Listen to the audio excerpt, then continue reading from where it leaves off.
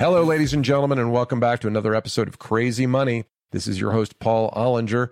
I'm happy that you are here today. This week's episode is part 2 of our Money in College Sports series. We're discussing the name, image, and likeness deals that allow college athletes to get paid.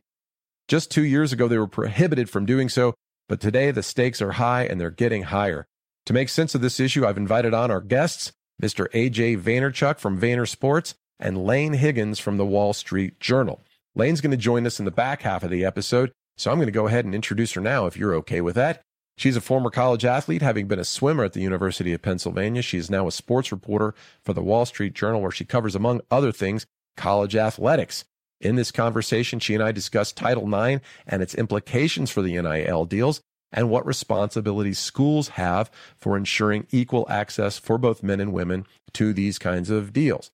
We talk about how and why brands are structuring deals with athletes from non-revenue sports like track and field and volleyball and swimming, in fact, and to what degree attractiveness and sex appeal drives followership on social media and thus the potential value of an NIL deal. By all means, stick around for that one, because even though I asked the question sincerely, I somehow managed to come across like a total creep. But let's start it off, folks, with AJ Vaynerchuk.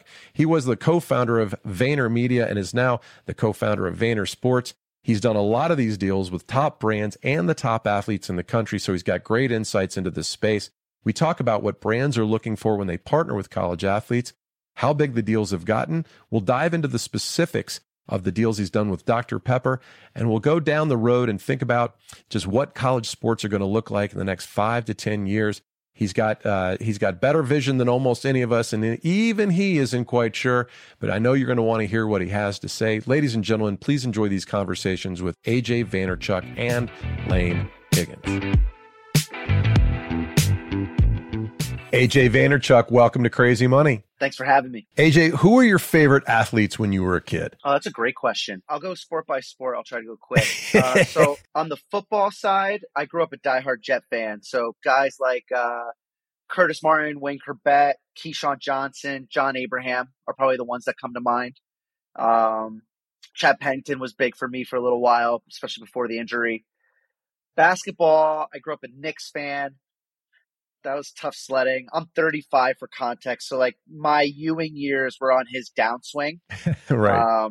I really like Latrell Sprewell was a big one for me. They had that run in the late 90s where they made the finals. So like Allen Houston, Latrell Sprewell, that's probably the basketball side. Baseball, I never had an allegiance. I was never a Yankees or Mets fan. So that one kind of was more player based. I loved playing fantasy baseball. I think Ken Griffey Jr. was kind of clearly my favorite in that regard. And then those were really the 3 sports I cared about the most. I wasn't a big hockey guy growing up. I wasn't a big, Tiger was the real deal, but I'm a much bigger fan of golf now than I was growing up. So yeah, I would say if I'm whittling it down, it's probably like Latrell Sprewell, Keyshawn Johnson, Ken Griffey Jr. is probably like my prime sports icons growing up.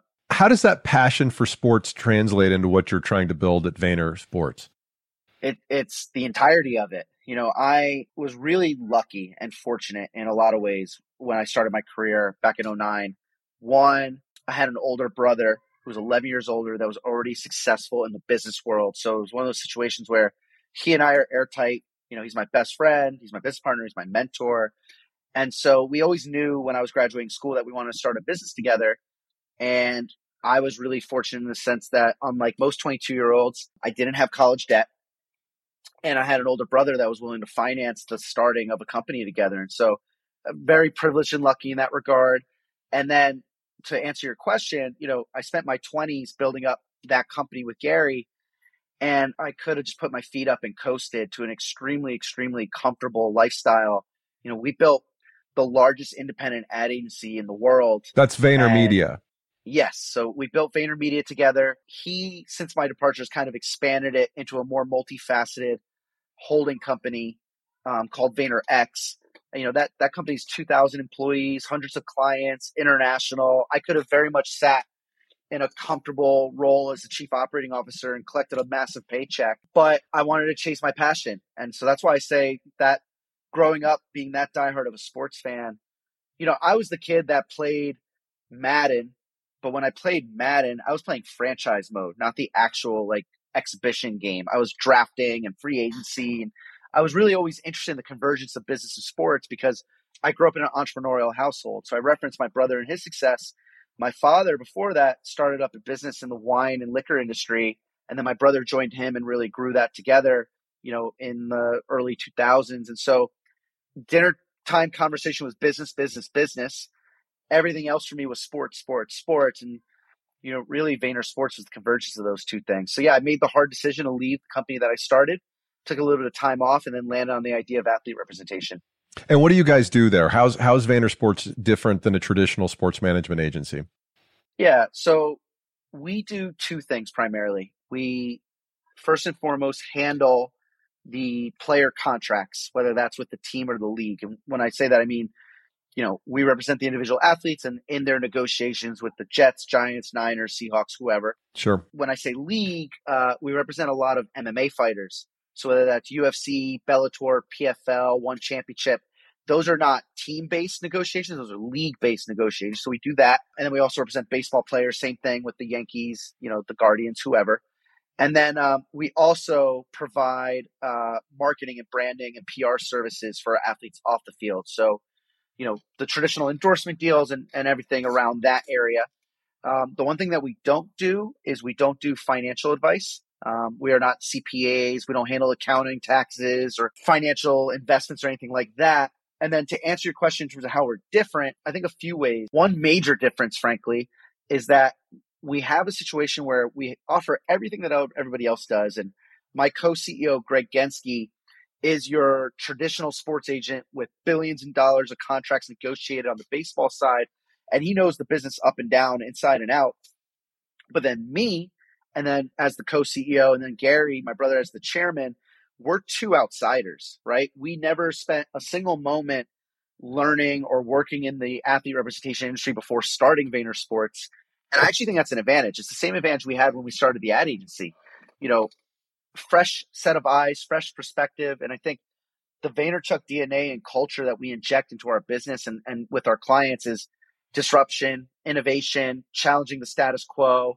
I think a really good example that encapsulates that is that back in April, about 6 months ago, we actually started an NFT project called Vayner Sports Pass, which we did as basically a layer to our sports agency. And the amount of opportunity that we've created for our athletes to participate in the NFT project, you're not finding that anywhere else. And so I think that's a really good example of disruption, innovation, and our business acumen and our network outside of the confines of sports. Well, speaking of innovation and new areas of expertise that people have to learn about, we're here to talk about the name, image, and likeness deals happening among college athletes. And, 18 months ago, agents weren't even allowed to talk to college athletes. Now, just as of 15 months ago, they're cutting multi-million-dollar deals on behalf of these young adults, really. So what has it been like to go through this massive shift in the structure and the logistics of going in there and establishing this whole new marketplace? What's it been like?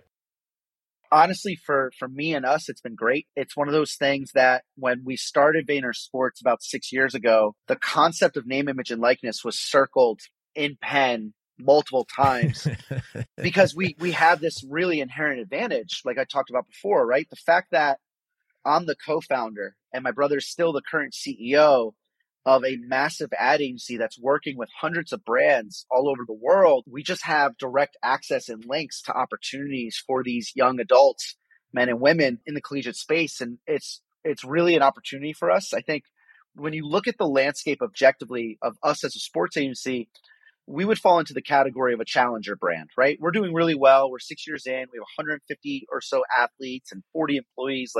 But you're not CAA or IMG. Exactly. So we're still behind in some regards. I guess the best category being, revenue of the incumbent, the brands that have been around for decades and decades and decades. And so whenever there's a massive shift in the marketplace in any industry, it typically benefits the challenger brand, and typically the incumbent, the people that are sitting comfortably at the top, don't like change because change means potential vulnerability. Now, they could have the ability to adapt and do well in the circumstance, but honestly, when you're at the tippy top, no change is the best.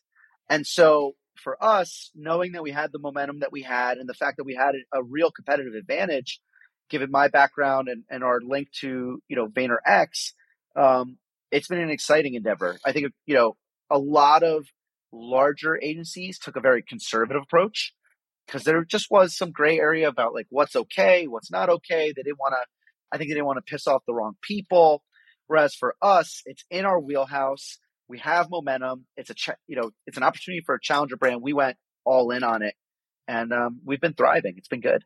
So an obvious question here is any of this a conflict of interest? I think that's a really fair question. I think the thing that we run into is, for example, if we do a campaign with a brand like Bojangles. Bojangles is a brand that is a longstanding VaynerX client. My brother Gary is on the board of Bojangles. Really? That's great. Yeah, he's on the board. I didn't know that. Yeah, he joined the board maybe like a year and a half, 2 years ago, maybe 3 now. It was probably like a year or so before NIL came. And so when it comes to that, I think the key, I don't know if it's necessarily a conflict of interest, but it's something that needs to be disclosed, right?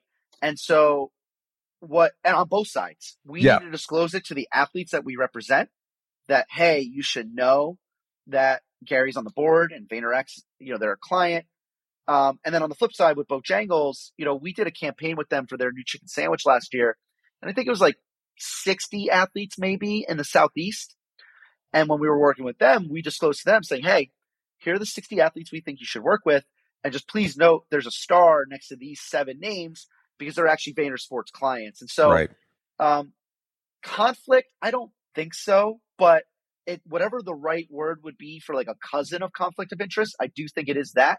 And it requires us just being fully transparent, disclosing to both parties. Now, on the other hand, the benefit is if you have the trust of the people on the other side of the table, you can move really quickly, right? So Correct. Gary can say to the CMO or CEO of Bojangles, hey, look, this is a great opportunity and we need to take advantage of it. We don't have time to go through cycles of planning and stuff. That's right. You got to move now, right? Well, so to that point, I'll give you great insight into that. So Dr. Pepper. Yeah. Dr. Pepper has done 2 campaigns now. Last year with the Clemson quarterback, DJ Uiagalelei, and then this year with the Alabama quarterback, Bryce Young. And in our work with Dr. Pepper, because we do work with brands on the NIL side as well. And so we were doing work with Dr. Pepper. And last year when we said, hey, we think this is what you should do, and they agreed in terms of inserting a collegiate athlete into their national college football campaign, we said, listen, here's a list of the top 5 Heisman candidates. And all of them would be a good fit for your commercial. But you should know that we actually represent the number 2 candidate, DJ Uiagalelei. And I think in their minds, I can't speak for them, but I think in their minds, their mindset was, well, listen, one-stop shop. The same company that is helping us bring this to life can be the same company that provides the talent. That could be appealing.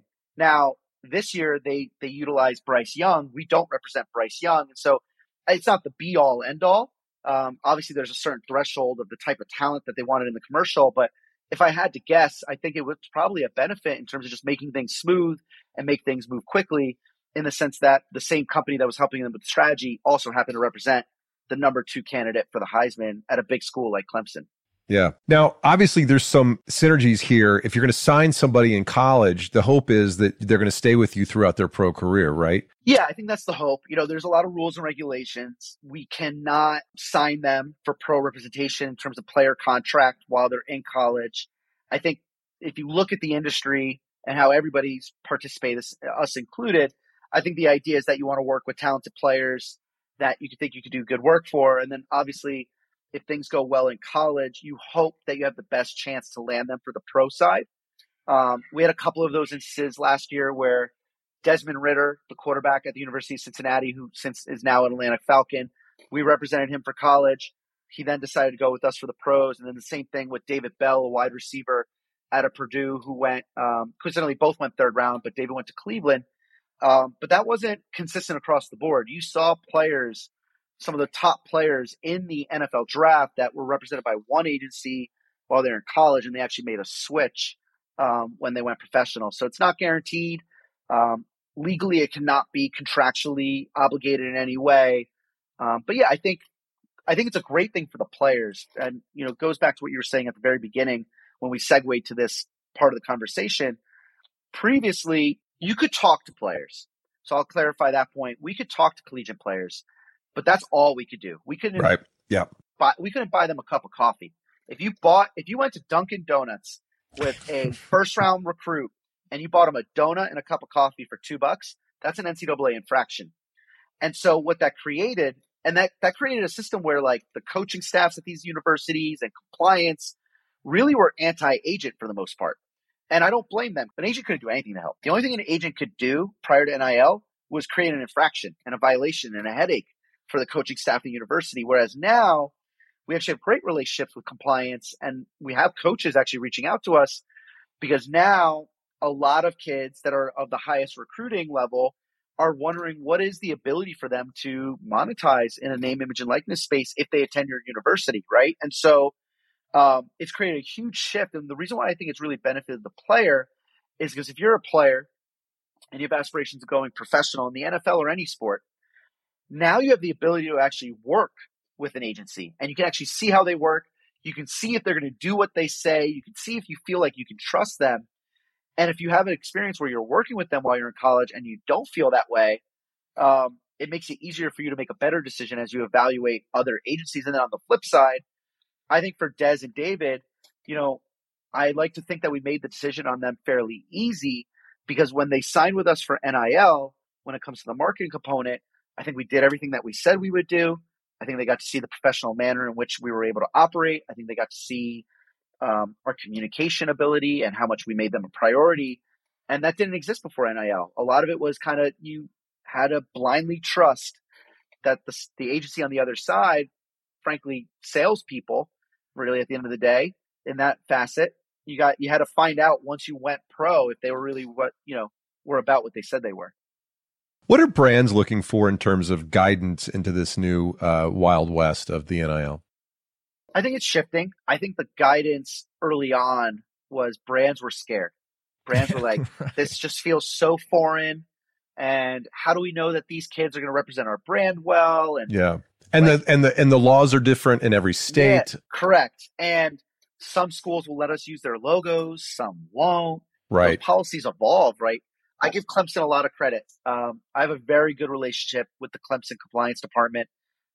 Amanda over there does a great job, and the rest of her team that I'm sure supports her. And it was very clear. They were very transparent, and a lot of Notre Dame's been great. All the schools, honestly, we've been lucky. We've dealt with 10 schools or so, and everybody's been really good to us. I think part of that is because we're actually like a professional offering, whereas sometimes these schools have to deal with like family members or random neighbors. And so I think they appreciate that we understand laws and rules and want to abide by them. But the landscape has evolved, right? Like when we first started working with Clemson, for example, they were great with the Dr. Pepper commercial for DJ, but we had to work with them on what could we do around the uniform, right? We couldn't use the paw, right? And we couldn't use certain things, but we were able to use some aspects in terms of like the orange, right? And it's number 5. And then now, they actually went from, hey, you can't do any of this to now their policy is you're able to submit a request and we'll review the request and we'll see who the player is and who the brand is. And in certain instances, maybe we will let you use the paw, right? And so it's been an ever evolving landscape, which has made it tricky. But I think where the brands are now is they're not scared anymore because there's been so much done in the space in these 15 months that there's a lot of precedent and case studies and, things to avoid and things to do. Honestly, now it's just like any other campaign. It's really quickly, I would say in 15 months, gone from this is scary, what can we do, what can't we do, to just like any other campaign. Let's understand who our target demographics are. Let's get to our geographies that we care about. Let's find the athletes that fit our brand aesthetic and our brand message. Let's look at how good is their social media following. If they make a post, will it actually get seen by a lot of people and the people that we want to see it? So it's really been an evolving landscape, and it's getting to the point where it's getting close to just being like anything else. Is it different than doing a deal with a pro athlete? Like, are there nuances? It's getting closer and closer. There was a lot of nuances in the beginning, but it's just getting less and less complicated as more and more is happening. What about the different stakeholders in these deals? There's the schools, there's the conferences, there's the NCAA. Then there's the networks. I mean, Dr. Pepper deals with ESPN, the college football playoff system, the SEC. You must have a Rolodex that has exploded over the last 15 months with all these people and these different stakeholders. Yeah, no, you crystallized it in a good way. I hadn't really thought of it that way, but the NIL has expanded the Rolodex in that capacity. And it's, there's a few dynamics. It's starting to show up more and more. Frankly, we don't get too involved with like the conference or NCAA aspect.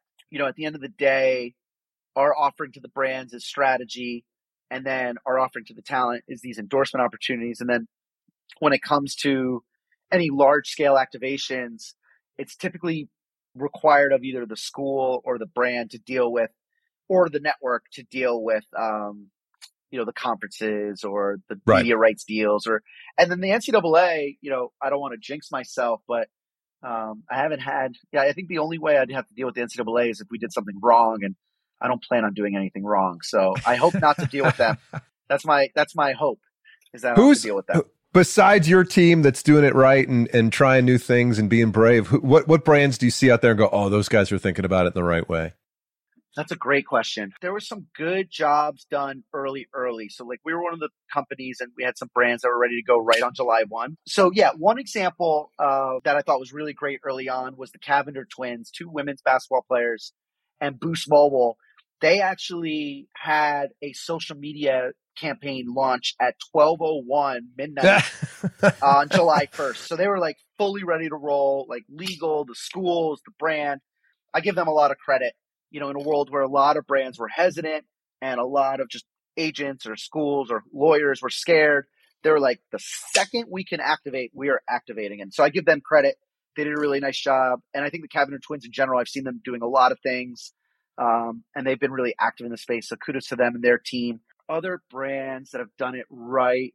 This is a really small thing, but in general, I think regional is a really good opportunity for NIL. That's where I think a lot of the opportunity is, because DJ was in a national commercial. Bryce is now in a national commercial, but you're talking about the 1% of the 1% of the 1% are those things for like national brands.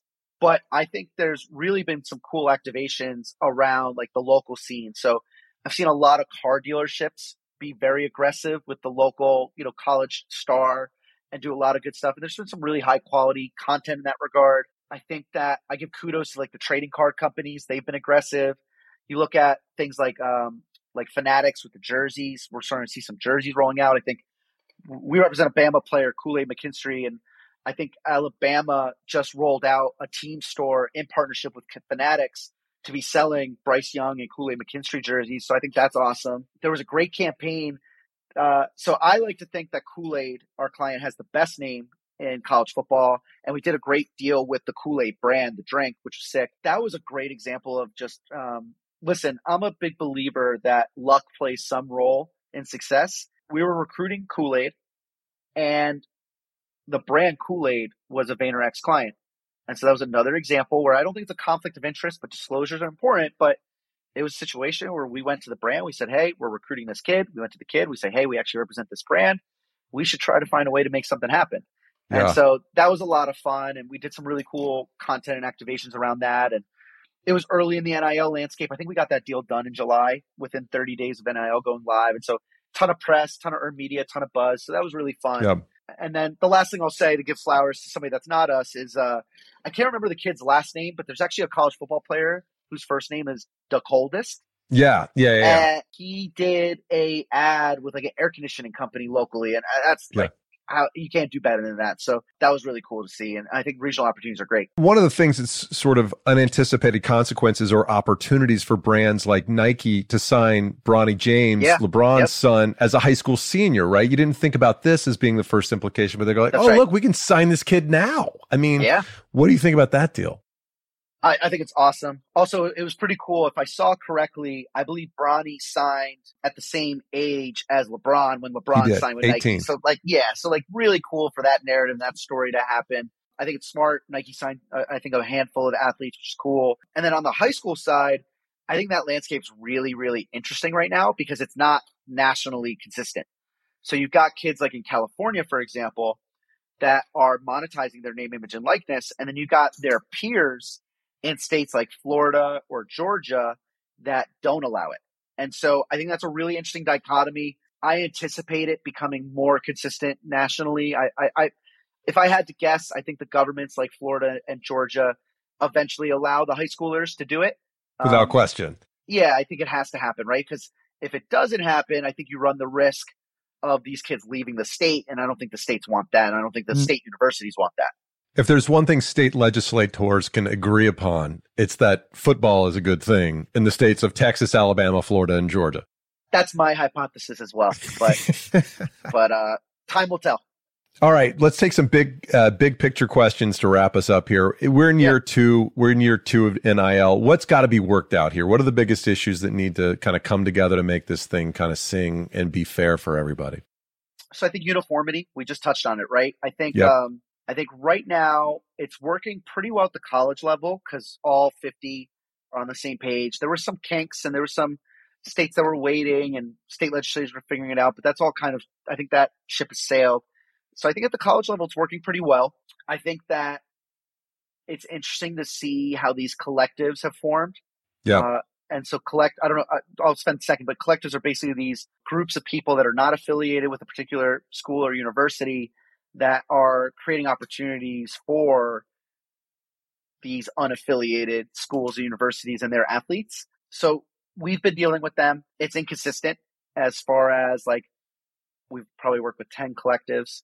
And there's just varying ways of working and varying levels of money that may be available to the athletes. So I think that needs to be worked out and that'll be interesting. I'm curious to see, like, I think I saw something that the NCAA had a job listing a few weeks ago for essentially somebody to monitor and implement rules and regulations around NIL. The NCAA kind of put their hands up and said, hey, the states are going to take care of it. But now I think they're starting to put together their structure and their formula around, enforcing the rules around it. So I think that's got to happen and that's going to happen. And hopefully it's done in a smooth and normal manner. And then I do think that for NIL to be good for everybody, I do think that having all 50 states allow the high schoolers to partake as well will be helpful. So I'm looking forward to seeing the states that don't allow it changing course because I think it's going to be needed to keep things uniform and fair. And lastly, the multi-billion-dollar question. What does college sports look like in 5 or 10 years? Ooh, that's a great question. I'm not going to lie to you. Every question you've asked me, I felt like I had a good answer. I don't have a great answer to that. I'm fascinated to see how the NCAA decides to inject itself if it does. I think that's crucial. I actually think that NIL will actually create more parity than people believe. It's going to take time. And I know Bama and some of these other schools are still going to be at the top of the recruiting list. But something that I think is interesting that you've seen in a few places that I think will become more prevalent is the idea of a kid that's a 5-star, whether this is football, basketball, or baseball, or any of the other collegiate sports, that before NIL might have went down the route of going to a traditional powerhouse and waiting their turn. So if you're, talk about Bama, because we talk a lot about Bama, I think that, you've seen it where kids are one and done, where they sit on the bench for 2 years, then they become a starter their junior year. They're unbelievably talented. They thrive at Bama. They go pro, they're a first-round pick, right? And that's still going to happen. But I do think that you'll see a little bit more of, I'm a 5-star, and if I play as a freshman at a great school, maybe not the best school like Bama, Clemson, Ohio State, but if I still play at a very high-level D1 school and I'm starting right away, it'll be more fun because I'm playing. I'll get more experience, which should prepare me more for the NFL, and I'll probably be able to monetize in a way that I wouldn't be able to elsewhere. And I think you can look at like Quinn Ewers, for example, the Texas quarterback. He went to Ohio State, and I don't know how it all went down, but once it kind of became clear that, CJ was really successful last year as his quarterback at Ohio State, and he wasn't draft eligible, I have no idea, but I have to imagine maybe a role in Quinn leaving and going back to the state of Texas where he's from and becoming the starter at the University of Texas was the fact that he could play, show off his talents, and monetize more so. Again, that's an assumption, but it seems like that would make sense to me given the landscape. Yeah. Well, it's an exciting time, and it's going to be really fun to watch and see what happens in this space, because it's still the Wild West out there, and it's changing really, really fast. And I appreciate you taking the time to walk us through some of it, because everybody's perspective helps us understand the overall issue better. No, listen, Paul, I appreciate you having me on. This was fun to talk about, and it's an evolving landscape. So I'm a student of it just as much as anybody else that's observing it from the outside. Hey, Jay, where can our listeners find out more about you and Vayner Sports?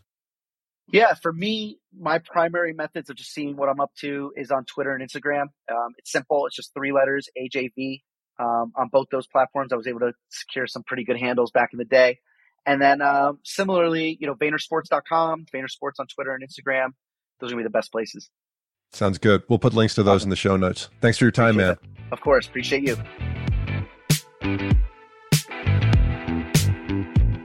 Lane Higgins, welcome to Crazy Money. Thanks so much for having me, Paul. I'm happy to be here. Lane, we're talking today about, as you know, about name, image, and likeness and its real practical effects in college athletics. Let's start by talking a little bit about Title IX. Can you give us a little bit of background on what Title IX is and how it affects college athletic departments today? Title IX is a federal statute that was passed in the 70s that stipulates as part of it that all of the spending that happens in an educational or government-funded institution must be proportional to the genders represented. So therefore, if it's 50-50 men and women, you've got to spend the same amount on men's activities and women's activities. And how that specifically translates to athletic departments is that because so many universities are public and receive funding from their states and from the federal government, they have to follow Title IX as well.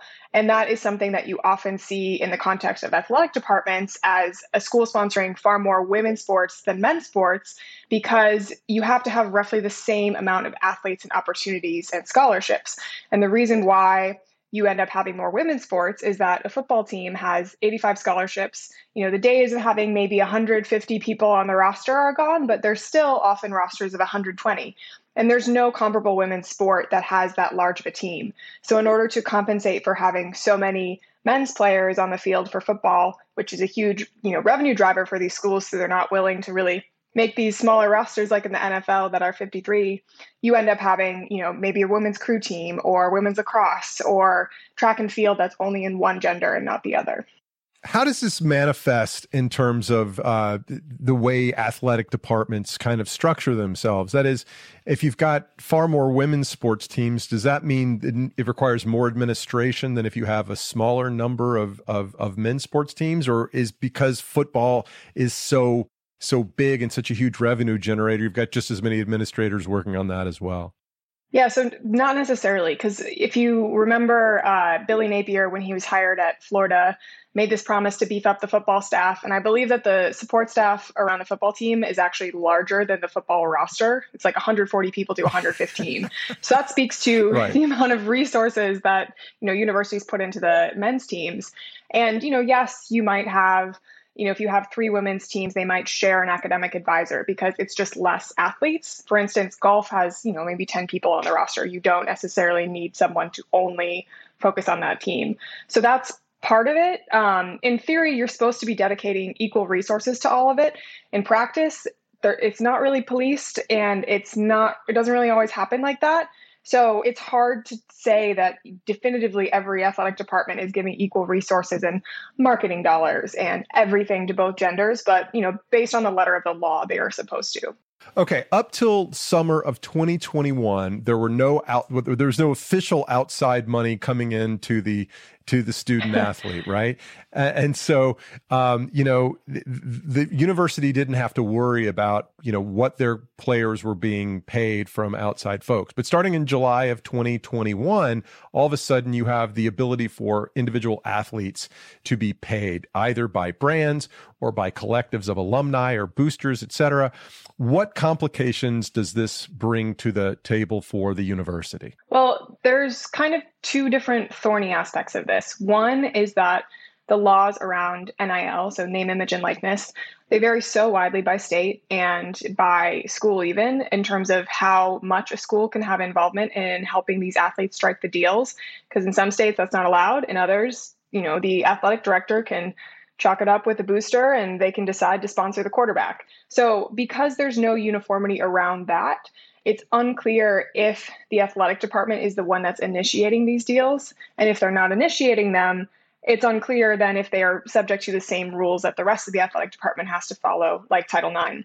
And then another, sort of thorny avenue of this is collectives, which are these third-party entities that operate, outside the NCAA, outside of athletic departments. It's usually a bunch of, very passionate fans or marketing folks and boosters that get together and they're pooling money either, via subscription model or for just by lump sum donations. And that goes towards striking NIL deals with the players. So that could either be signing autographs and doing appearances at events and like having a dinner if you pay a certain amount, if you're, a booster, or it could be something like, a lot of the schools are now doing more of a charitable model for the collectives where, maybe a charity can't pay to have an endorsement person and an advertisement, but the collective will pay the athlete to endorse this charity in a TV spot. So it's structured as a win-win in that sense. But again, because these are third-party entities, they're not subject to really any rules.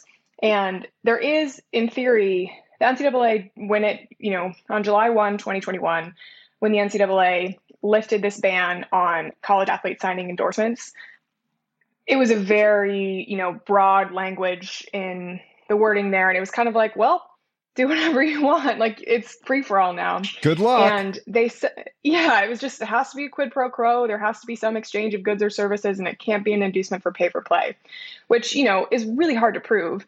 And also the NCAA has not exactly gone out there and asserted itself in trying to investigate some of these things. And it said that, it has had some queries into certain places, like there was a deal at BYU, there was a deal at Miami that the NCAA, was on a fact-finding mission for, but there's been no penalties and no consequence.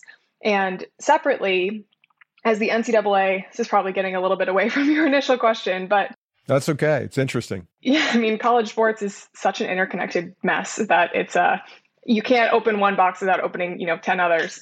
But in any case, as the NCAA is going through this transformational process, it is rethinking its enforcement arm. And currently there's this thing called the IARP, the Independent Action Review, something rather, I forget what the P is. But that's usually the thing that comes and says, we're vacating wins, like you are not eligible for a postseason game, things like that. Well, they just came out with a recommendation that says, we don't want to punish any of the current athletes because it's not technically their fault if the administrators have, lost institutional control and gotten them into trouble. So it basically means there's not going to be any postseason bans, or you're not going to be missing any games or have a scholarship vacated. So because of that, it's like they are trying to enforce something and taking away what little teeth they have to do it. So it's just kind of opening this Pandora's box for a lot more potential bad behavior to be happening because no one is really watching. And it's like, okay, if all of a sudden you take away the chaperones at, the high school dance, you're going to get someone that's spiking the punch. Like there's going to be something that maybe goes wrong. So that's kind of what's happening here. Sorry, schools on some level would actually prefer to not have any involvement, because if they have no involvement technically, then they also have no responsibility to enforce equity in the way that they're policing men's sports versus women's sports. Is that a plausible argument? Yes and no. I think there are some schools that would rather have a hand in it just because, the collective space and the booster money that's being thrown at it is so chaotic. And I think they want to help their athletes get deals. And a lot of these athletes are actually not even engaging in NIL because it's confusing and they don't want to get into trouble. And, it's not that they're unwilling, but they just don't want it to be the shining example that, gets slapped with NCAA sanctions. So you have a lot of athletes that maybe would benefit from someone in compliance walking them through the rules, being able to help connect them with, a potential sponsor. But that's a missed opportunity because the schools can't do that. And a lot more of the education then burden falls on the athletes. And, yes, there might be more work for schools if they have to say, if we are facilitating these deals, 50% of them have to be for women athletes and 50% have to be for men. But because they're not, like, none of that's really happening. So let's talk about what's happening in the world of NIL. You've seen lots of high profile deals, multi-million-dollar deals done for, of course, there's no inducement here. There's no pay for play, but Right. they just happen to have $8 or $9 million worth of deals supposedly in line for like Miami's quarterback and Tennessee's quarterback. Let's talk about some of the women that are signing big deals. From a brand perspective, Bumble signed 50 women in honor of Title IX's 50th anniversary. Adidas signed 15 women from sports, including soccer, softball, volleyball, track and field, tennis, and gymnastics. Degree Deodorants Breaking Limits campaign signed a bunch of women athletes. So what are they looking for here? If they're not the quarterback, what are the brands looking for in these partnerships? Well, I think a big thing that is sometimes lost in the marketing space when it comes to college athletics is it doesn't necessarily matter how good you are in the field. Because if you're really funny and you showcase that personality on social media and you have a lot of followers that, not only are a large number of followers, but engaged followers and commenting and liking your posts, that's actually a lot more attractive to a brand that's going to be using an influencer model than it is if you are, the star quarterback and you maybe have a lot of followers, but you post once during the season. Because that's one thing is a lot of coaches in certain sports have social media bans for their athletes. So they're blacked out during the season and not posting, which makes it very hard to, be a social media influencer in any sort of way. So I think that's one thing you're looking for. Obviously, you want someone that's reputable and is going to be following the rules and is a good, upstanding citizen. But, you look at someone like Paige Beckers, who's, obviously at UConn. She has unfortunately had a lot of injuries that have sidelined her in the last few years, but she's making over $1 million in her NIL deals because she has one of the largest followings of not just any woman college basketball player, but any college basketball player. I forget what it is now, but, last year before she had her tournament run again, it was somewhere over 600,000. So that's a huge base that none of her peers have. And that's what's attractive to these brands in some way. Some of the larger NIL deals, which are influencer deals, really are with very, let's say it like it is, very attractive women who showcase their physicality in social media. From LSU, Olivia Dunn, the gymnast, and the Cavender twins, who were at, I believe, Fresno State and then transferred to Miami University. They're very, they're out there, they're posting in limited amounts of clothing. Let's say they're certainly showcasing their sexuality. Does it worry you? Does it concern you that some female athletes are leading with that as opposed to their athletic prowess? Absolutely not. I mean, it's their right. It's their prerogative to, market themselves however they want. And, yes, a lot of the athletes that have garnered a lot of the deals are objectively, pretty people, but it's not like the Cavenders are out there constantly posting bikini pictures. Like they got famous because of their ball handling skills on TikTok. And same with Olivia Dunn. It's, you can't hold it against her that she competes in a sport that is so based on aesthetics where you're wearing leotards, like I was a swimmer in college. I just think the question is worth raising. I'm not saying, it is the world we live in and women resonate more on social media than do men. Maybe it makes certain people uncomfortable, but I don't see how it's different to have an athlete, that's in a bikini or a sports bra showing off their, talents than it is to see a guy who's, at 2 days in summer practice shirtless. Like there's just still this weird taboo that women have to have this sort of innocent image and that they can't be using that and it has to be their skills. And like, since when have men been always doing that? Like they get by on their looks too. So I think that it's something that people just need to realize is going to happen because it's not like these are underage kids. They're adults. They can make their own decisions. And if that's how they want to market themselves, that's their choice. I want to see that 350-pound O lineman after two-a-days in Austin, Texas, post that sweaty belly photo. And I want that guy to be objectified. It's like the Eagles O-line in ESPN's Body Issue. Hey, I feel like that happened with Zion Williamson a little bit, where there was pictures of him running on the beach shirtless at that Maui Invitational. And literally a headline on ESPN was, "Is Zion fat?" So it happens. Not that it's good, but it can go both ways. Yeah. Okay. You swam at UPenn. What might an Ivy League Olympic sport athlete expect from name, image, and likeness? Yeah. I think the most realistic type of deal that I could have done, both with my relative, and by that I mean extreme lack of athleticism compared to the team. I was a walk-on. I was not necessarily a bench warmer. I traveled to meets, but not championships. And, I did my part. I was on the team all 4 years, but it's not like I was the star by any stretch of that. And because of that, the thing that was marketable about me was not my presence on the national stage, is that I got to the point I did.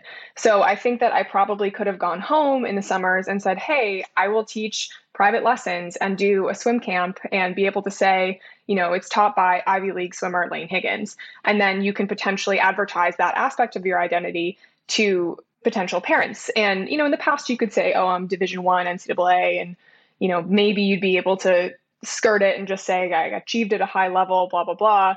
But that's a very easy way to get something like that done.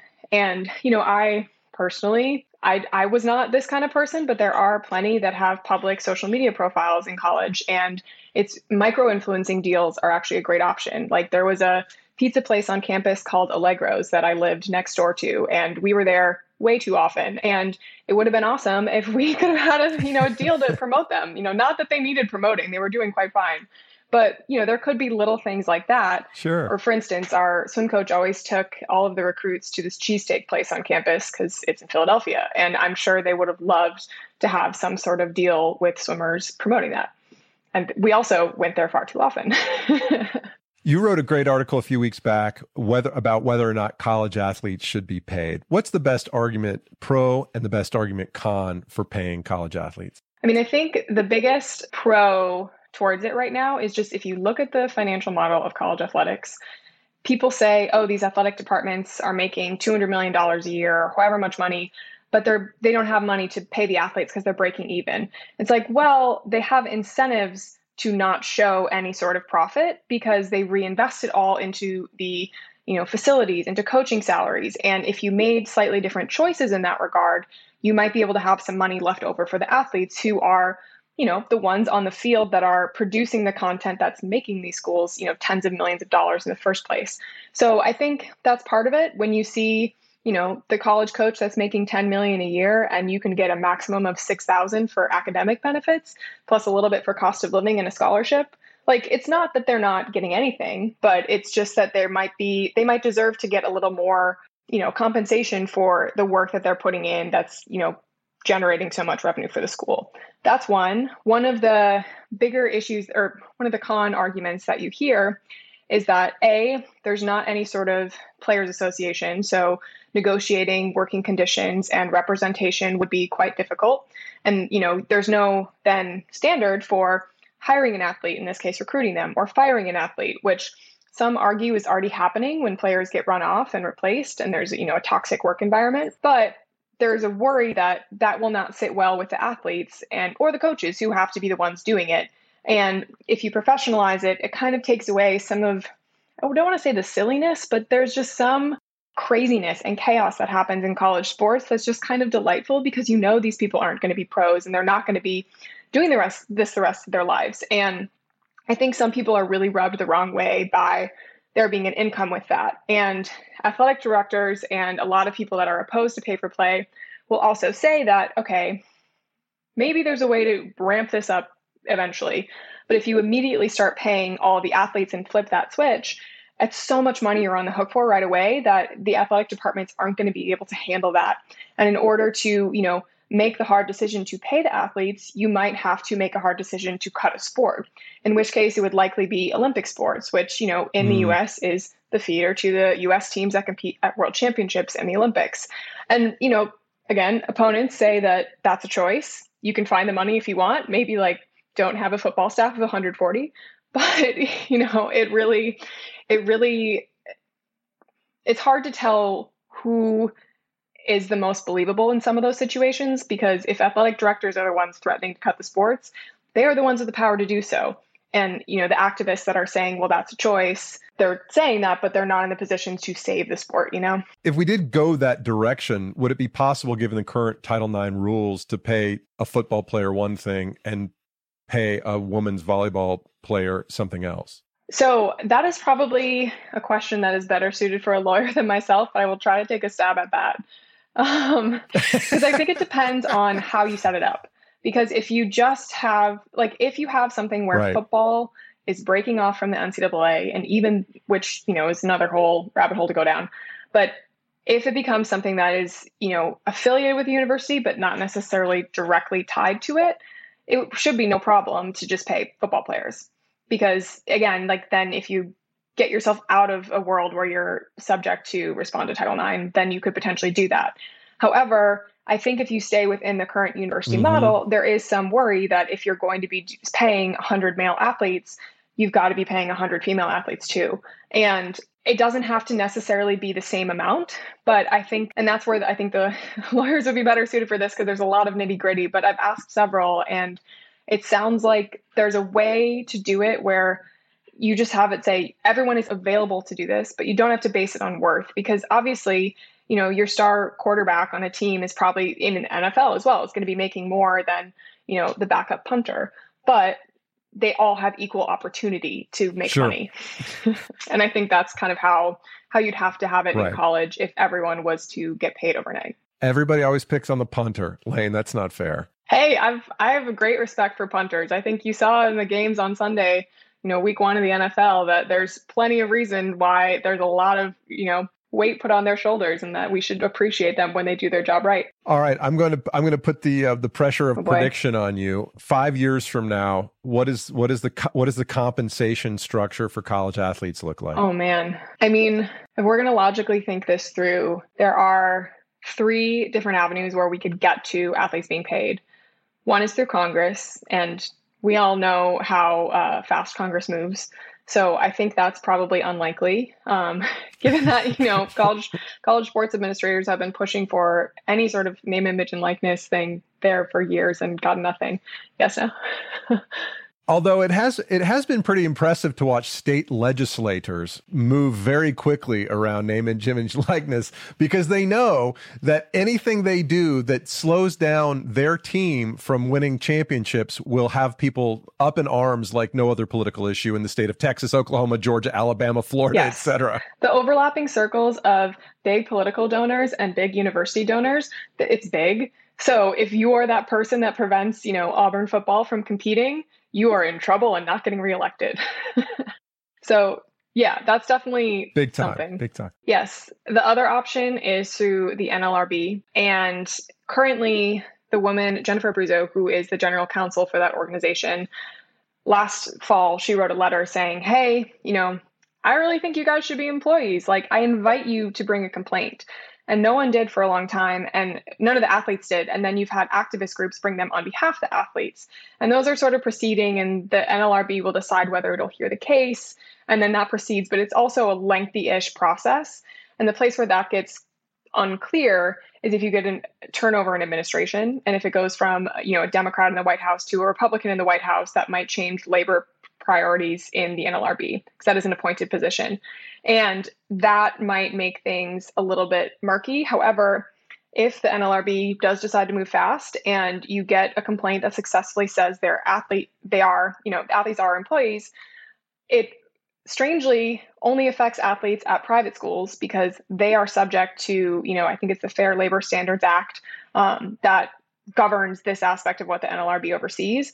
Public employers, it's different. And because so many universities are public, especially in the big conferences, it would create this uneven thing. And it would maybe take some time to even out to have the public university say, well, we can't have USC getting all the best players because they can pay them. Like, we need to pay them too. So that I think is a little more dubious. And then option number 3 is through the court system, because there is currently a lawsuit.